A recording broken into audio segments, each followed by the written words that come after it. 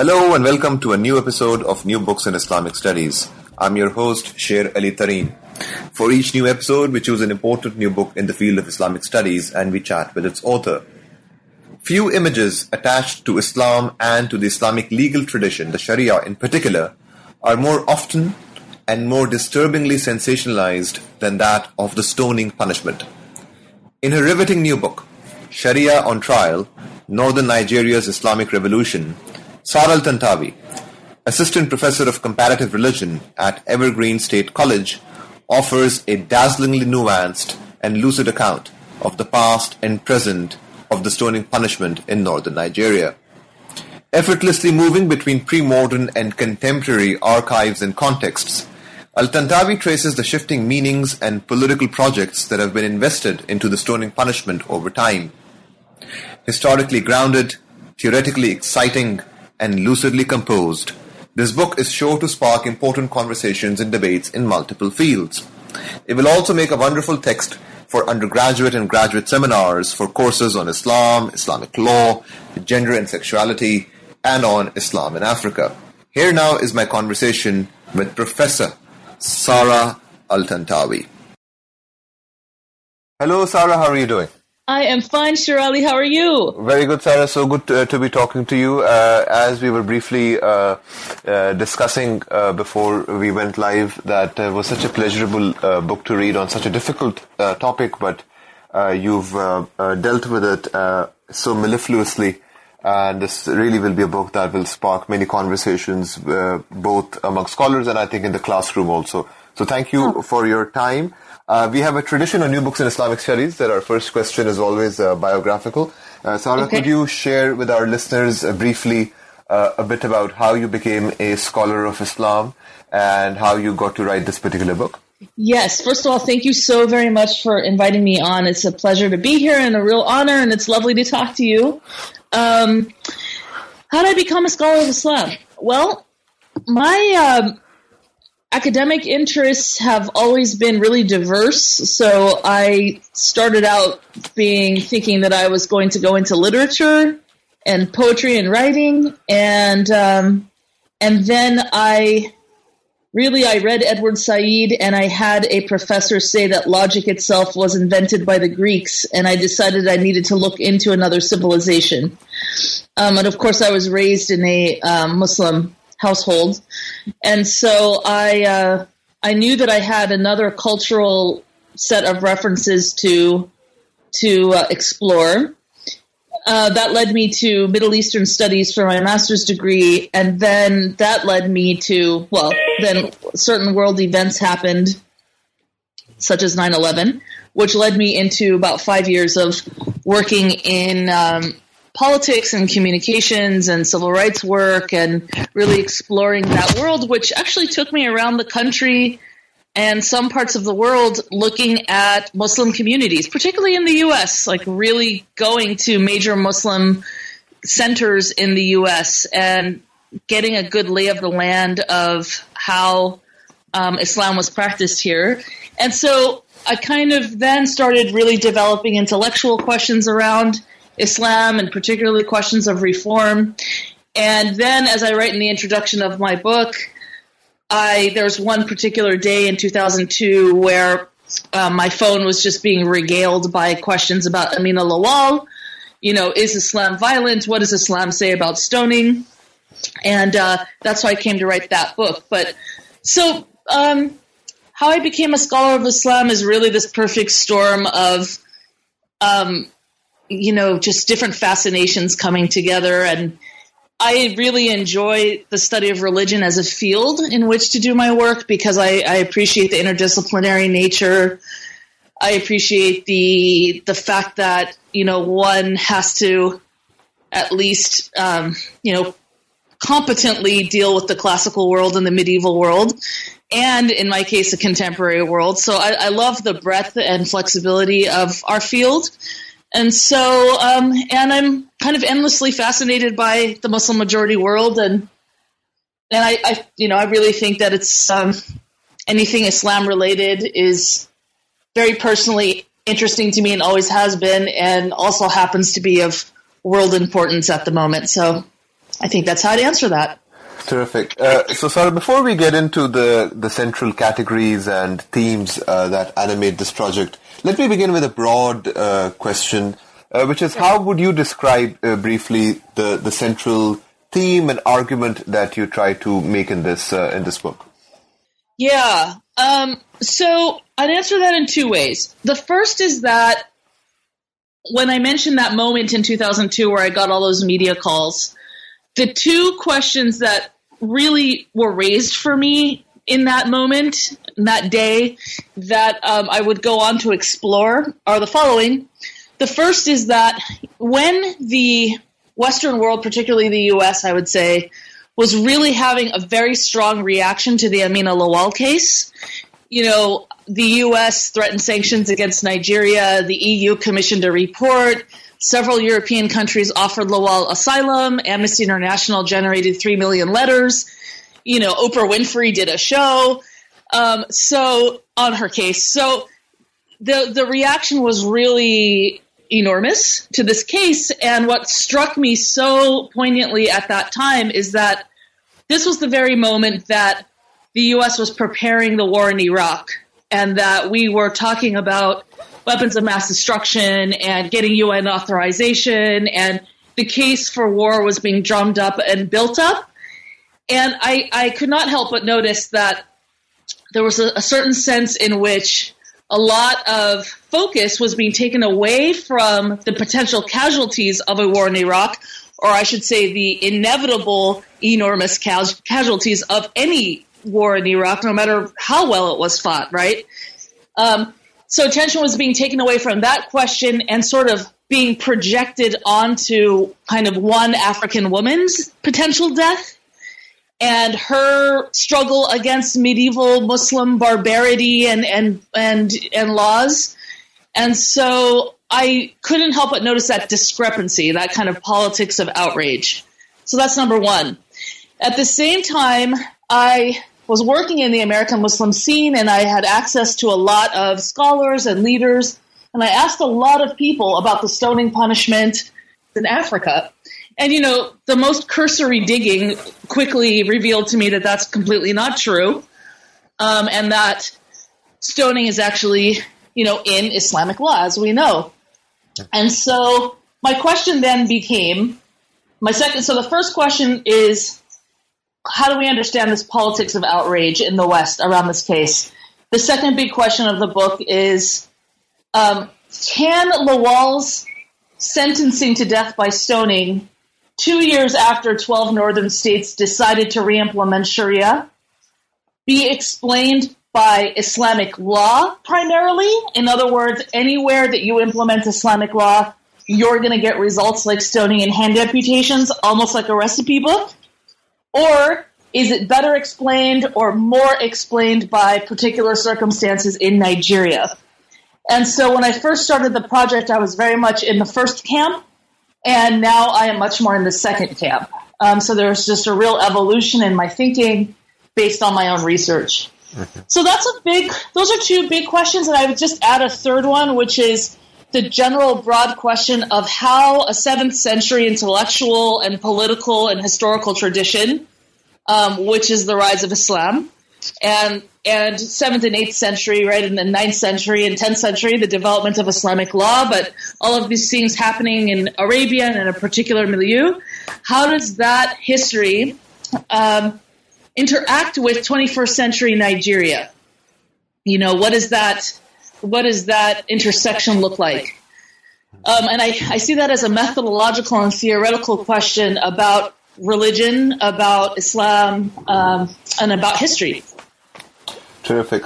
So there are three categories, or terms that keep on coming up in this book, and I want to get some clarity from you on those categories for the benefit of readers before we proceed. And these are also quite central to the kind of argument that you sketch in the pages of this book. These categories being what you call idealized Sharia, what you call political Sharia, and then what you call Sunnaic triad. Could you speak a bit about what these categories refer to and how they connect with the broader argument that you try to make in this book? Okay, sure. So, political Sharia versus idealized Sharia. That is a distinction that I came to make following my fieldwork in Nigeria, where I went to northern Nigeria really just to ask people why they supported Sharia and what they think of the stoning punishment in the Amina Lawal case. And, political Sharia is not my term. It's a term invented by Nigerians, and I would argue mainly women, but I'll come back to that in a second. So in the first chapter of the book, it's my ethnographic chapter, and it just really tries to explain the symbolic value of Sharia for everyday Nigerians in their own voices as much as I can. Obviously, I'm analyzing what they're saying. But the reason, I'm just thinking of, I hammer it home to my students constantly that there's a difference between Sharia and fiqh.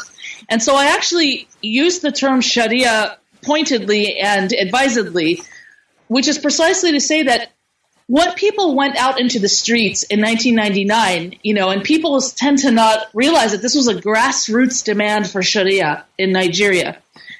The Sharia that they wanted is precisely an ideal, right, as opposed to fiqh. They wanted this ideal that I found through fieldwork really was about ending poverty and corruption. So it's not this kind of Orientalist idea that because they're Muslims, they want Sharia. It's like a tautology. No. What people wanted first and foremost was an end to poverty and corruption, and Sharia was going to be interpreted, shape-shifted, and understood in ways that made it a vehicle to end poverty and corruption.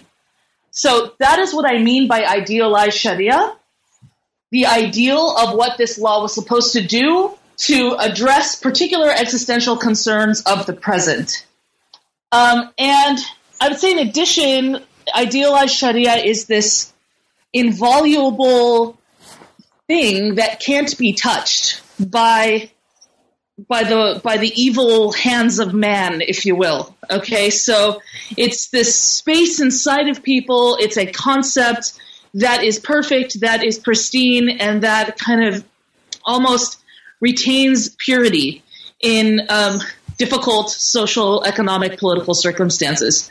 That's idealized Sharia, and that's what people went out into the streets to try to have become the law of the land in Nigeria. Now, perhaps unsurprisingly to many of your sophisticated listeners, what ended up happening in reality was political Sharia.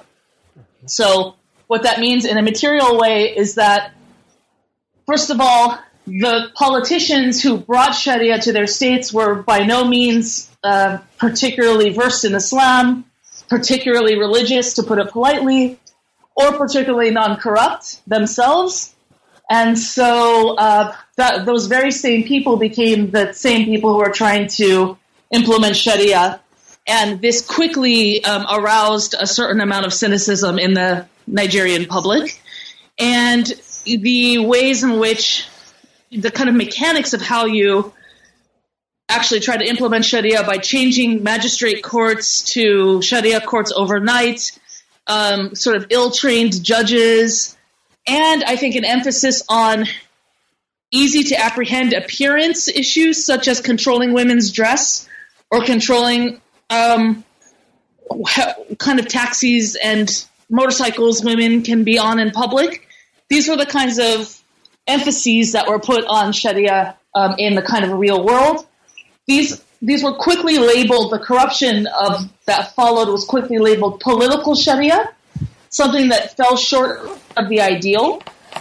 And Amina Lawal, that case, was seen by a lot of people as the instantiation of political Sharia. Because after all, people did not go on the streets to prosecute a peasant woman. They went out in the streets to prosecute governors. So those are those two terms. The Sunnaic paradigm, I call it the Sunnaic paradigm or the Sunnaic triad, that's my attempt to, another attempt to explain the symbolic value of Sharia for northern Nigerians. And that is, the Sunnaic paradigm is a phrase I coined that is based more on a historical analysis of Nigeria. So my theory there is that the most immediate reason people wanted Sharia was to end poverty and corruption, as I said. So existential concerns of the present. How do you do that? Well, you immediately people turned back and looked with idealization and renewed reverence at the Sokoto Caliphate, which reigned in Nigeria from 1809 to 1903.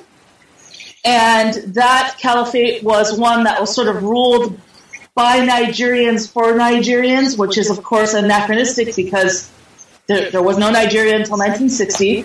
But, it's the Hausaland, which is the pre-colonial term for the northern region, that it was the Sokoto Caliphate was a functioning caliphate in Hausaland, a functioning administrative religious caliphate, and also the caliphate that I think was responsible for really aligning Hausaland with the Arab epistemic tradition of the East. And the main manifestation of that is firmly entrenching Maliki law in northern Nigeria. So that happened during the Sokoto Caliphate.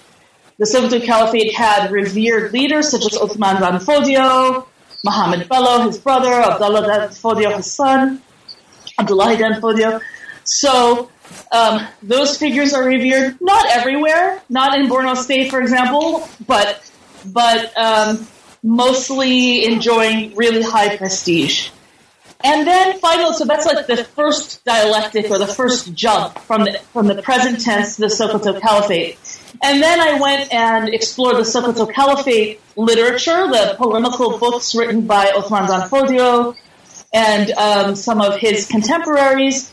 And there you see a type of framing of the mission of the jihad of the Sokoto Caliphate in these terms that remind one very clearly of the Sirah, of the biographies of the Prophet, small groups of men being beleaguered by outside forces, but who triumphed because of God's will.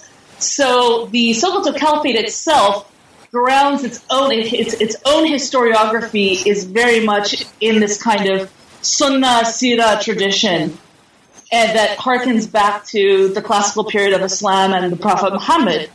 And so I began to see these as a dialectic that you could, in the present tense, jump back to the Sokoto Caliphate, which would then jump you back to the perfect time of the Prophet.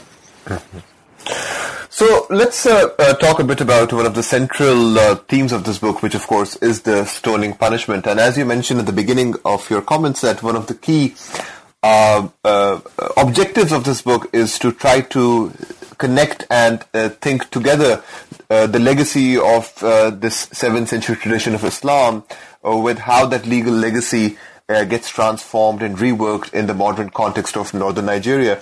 So a question connected to that larger aspiration of this project. So what are some of the key features of the discourses and ambiguities surrounding the stoning punishment in the classical Islamic legal tradition? And connected to that, sort of part 2 of that question is, how do those discourses from the classical legacy travel and transform in the modern northern Nigerian context? Thank you, careful reader of the book. This is such a pleasure. Okay, so what I talk about there is that, as scholars of the Quran and early Islam and fiqh know, the stoning punishment in both the Sunni and Shia tradition was a very fraught and contested punishment when it first entered into the Islamic tradition. First of all, the stoning punishment does not by any means originate with Islam, right? It originates in the monotheistic tradition with the Judaic world, with the Hebrew Bible, and that originates with surrounding Arabian legal codes, Mesopotamian, Assyrian, etc., or at least that's what the scholarship I find most convincing argues. So stoning, it went from a property crime in those aforementioned legal codes to a moral crime in Islam. But the key feature with Islam is that, stoning is one punishment for zina, or illegal sexual activity. But it does not appear in the Quran, right? So stoning is not a punishment in the Quran for zina, or for anything else for that matter, okay? Mm-hmm. So the punishment in the Quran for zina is flogging, jalad, 100 stripes. So the question is, why are there 2 punishments for the same crime? Now, as we know, in in Islamic legal thinking, there's no such thing as a contradiction in that sense. And I can't get into the entire argument, which, that's chapter 2 of the book, of kind of why there's 2 punishments and how that was worked out by legal scholars. But suffice it to say here that it was a fraught and contested process that ended up with the development of 2 hermeneutic tools, one of which was called takhsis, so specification, such that married adulterers would be stoned, whereas bikr or virgin adulterers would be flogged. And then the second hermeneutic tool was a form of abrogation or naskh, called naskh al-tilawa dun al-hukm, abrogating the recitation of the verse without abrogating the legal maxim of the verse. And so the notion was then developed that there actually is a stoning verse in the Quran, but it's in the holy heavenly scrolls. It's not actually recited. It hasn't made its way into the Quranic text, and yet its legal maxim survives. Okay? To my knowledge, there is no other example of naskh al-tilawa dun al-hukm except the stoning punishment. So then another question immediately arises: why go to all of this trouble and all of these acrobatics to legalize this punishment? And I believe that has to do with the authority of Umar ibn al-Khattab, and I have a paper coming out on that next year, early next year, if anyone's interested in that question. And also I've written something else on, why would given that my theory that Umar ibn al-Khattab's authority had a lot to do with this, why would the Shia tradition accept the stoning punishment? And I've written an essay on that, which about through the lens of Tusi, which you can find on my academia.edu page if you're interested. So it's a fascinating kind of little corner of my research that I spent a lot of time on, and then just began to think about, well, okay, so how does all this translate to 21st century Nigeria? All of these poverty and corruption problems in the former Sharia overnight, that people were precisely not interested in the kinds of nuances and contradictions that I just described. And instead, what they precisely wanted, in fact, was a legal system that could stone and amputate people quickly and bring justice quickly and cheaply and without a lot of fuss. Okay, so what that led to practically was vastly reduced legal codes, and it led to what I argue in a more broad sense, this kind of, this is all very complicated, and there's at least a chapter and a half on colonialism in the book and how that's changed the Nigerian legal system and Islamic legal system. But one of the big findings of the work is that, I call stoning a postmodern, post-colonial phenomena. It basically was never meted out in an Islamic court until modernity, and specifically until the 20th century or the late 20th century. So another big question is, why? What's happened such that there's so much more stoning? And I think that, post-colonial fracture, vastly reduced legal codes, these all help explain. And also, in the case of Nigeria at least, the idea that sovereignty is intimately tied to the ability to mete out life and death. And that was precisely what was taken away by the British. That capacity to, basically issue the death penalty or not. And as we all know, and often in colonial contexts, family law was left to, local native males. So that's just scratching the surface of how stoning kind of translates in Nigeria. So let's get to the Amin al-Lawal case that, of course, you spend much time discussing in this book.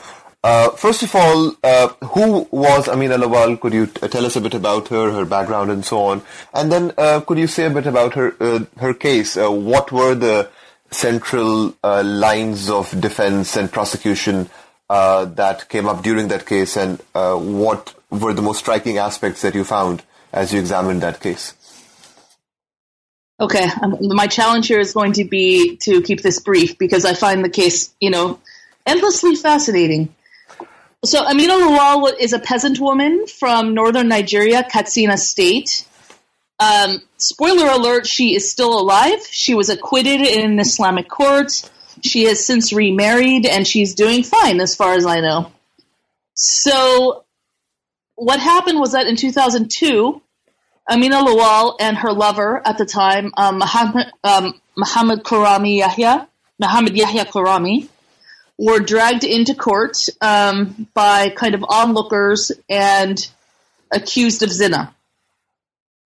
Now, because Maliki law is operative in northern Nigeria, Amina Lawal was kept in custody because she had recently given birth.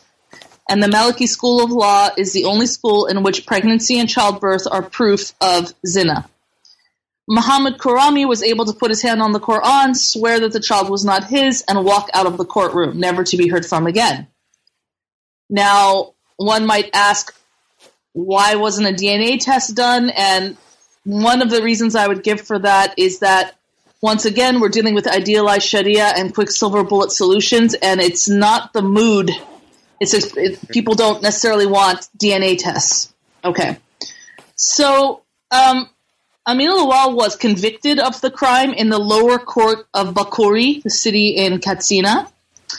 And she actually confessed to the crime, thinking that if Islamic law willed it, and if God willed it, then she would be okay. So she had full confidence in Sharia and in Islam as a sort of, common person. There's a scholar, Kamari Maxime Clark, that writes really interesting about that aspect of it. She calls this the micropolitics of acquiescence. What's behind that?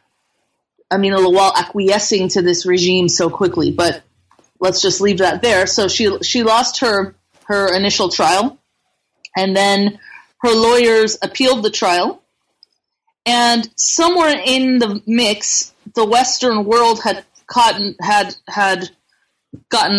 wind of this case.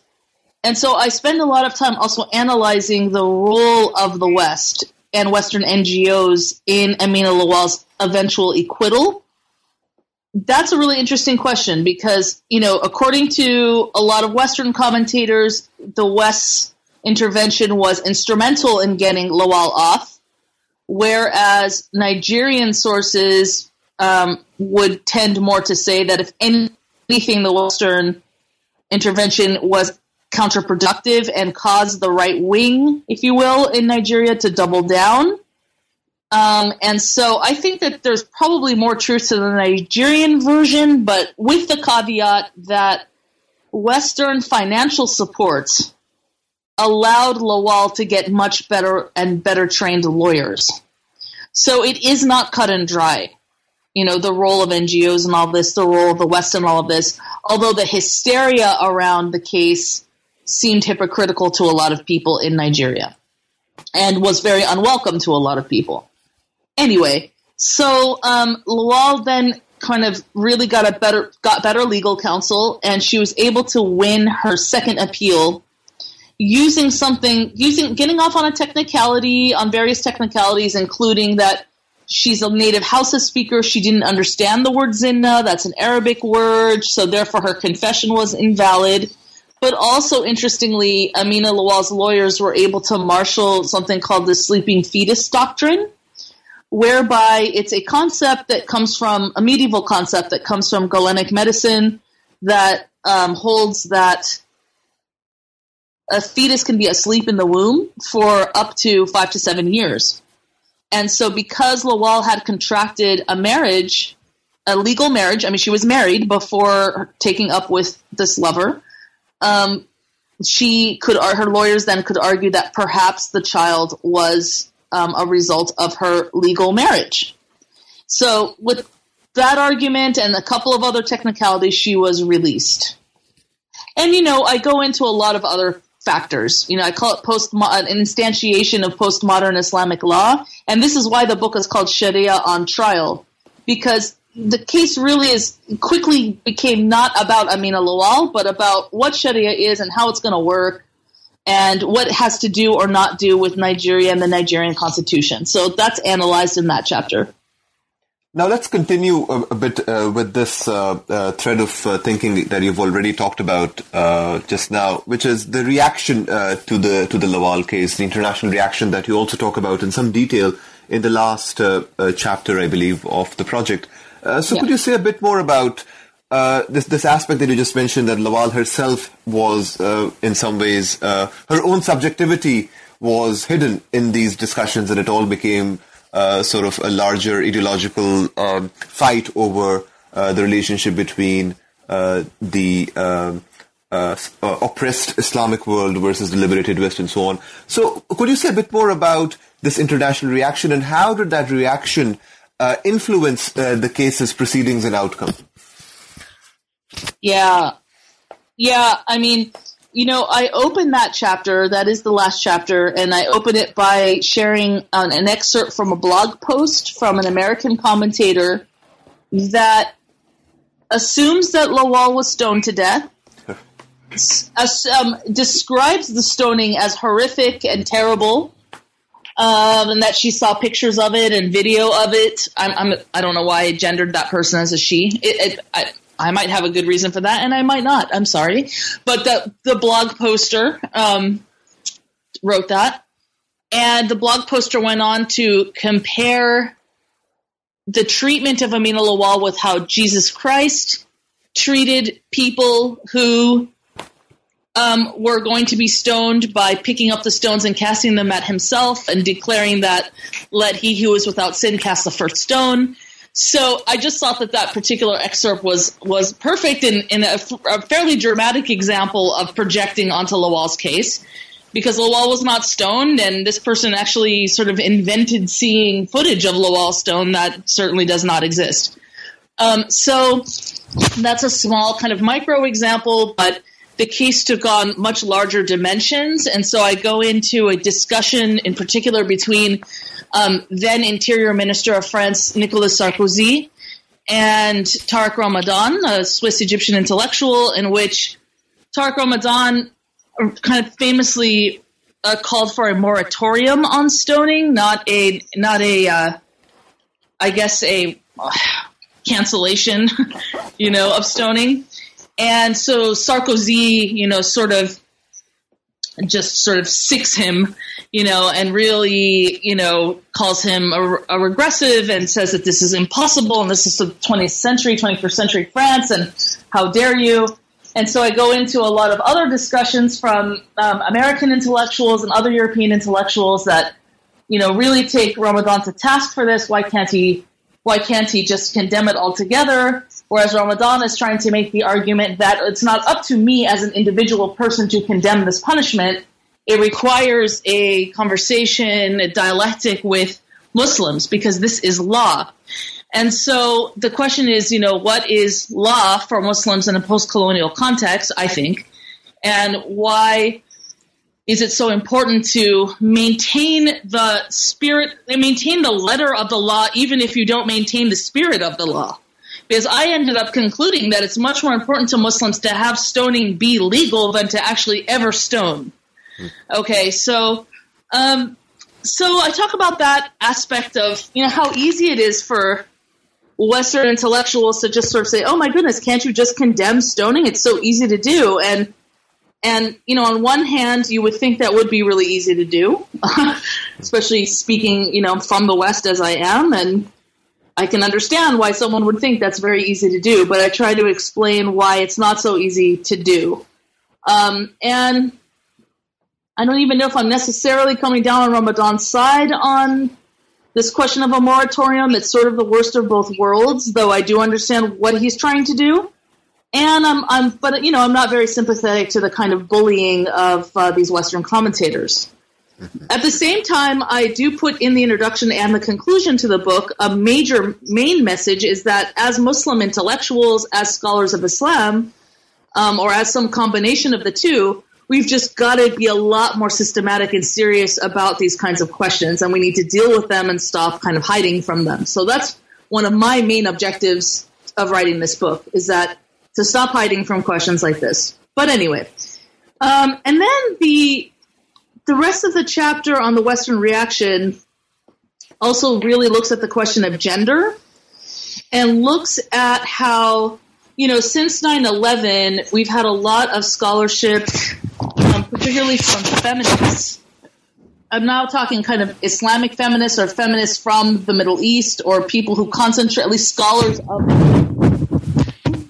have understandably focused a lot of attention on how scholarship and even more broadly representations of women in the Muslim majority world can and have been used as a pretext for war. Most famously, Layla Abu Lughod, for example, writing about Laura Bush using the status of Afghan women as a pretext for war, Bush's war in Afghanistan. And so, that kind of colonial feminism has been critiqued, absolutely rightly, since 9/11. But one issue I do raise is, what do I do now with Nigerian women who oppose Sharia, and who see Sharia as disproportionately affecting them?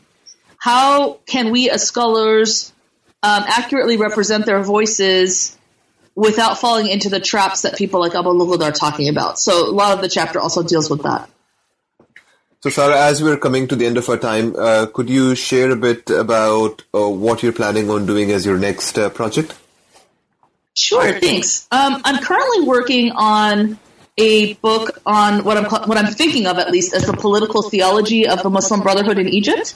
So I've been turning my attention to Egypt for the last several years, perhaps for obvious reasons, but I also have always been interested in Egypt. And I am looking at the rise of the Muslim Brotherhood and looking really closely at the Nahda, the fall of the Ottoman Empire, and that kind of very critical moment of almost one civilizational paradigm in Egypt passing over to another, and just really that moment of modernity and how the Muslim Brotherhood can be articulated within that moment. And then I want to use a kind of rich analysis there to ask questions of the tenure of the Muslim Brotherhood's 1 year of presidency in Egypt. What was successful, what was a failure, and what brought so much opposition from the Egyptian people. I want to see if I can really pinpoint that. Lately, I've been thinking that gender is going to play much more of a role in this project than I had previously thought, but I'm in terms of my own research, I'm still very much stuck in the late 19th century. So that it has a while to go. And one gets busy with a lot of other projects and teaching, as you well know, but that's the big one right now. Sharia on Trial, Northern Nigeria's Islamic Revolution by Sara Al-Tantawi, published by the University of California Press in 2017.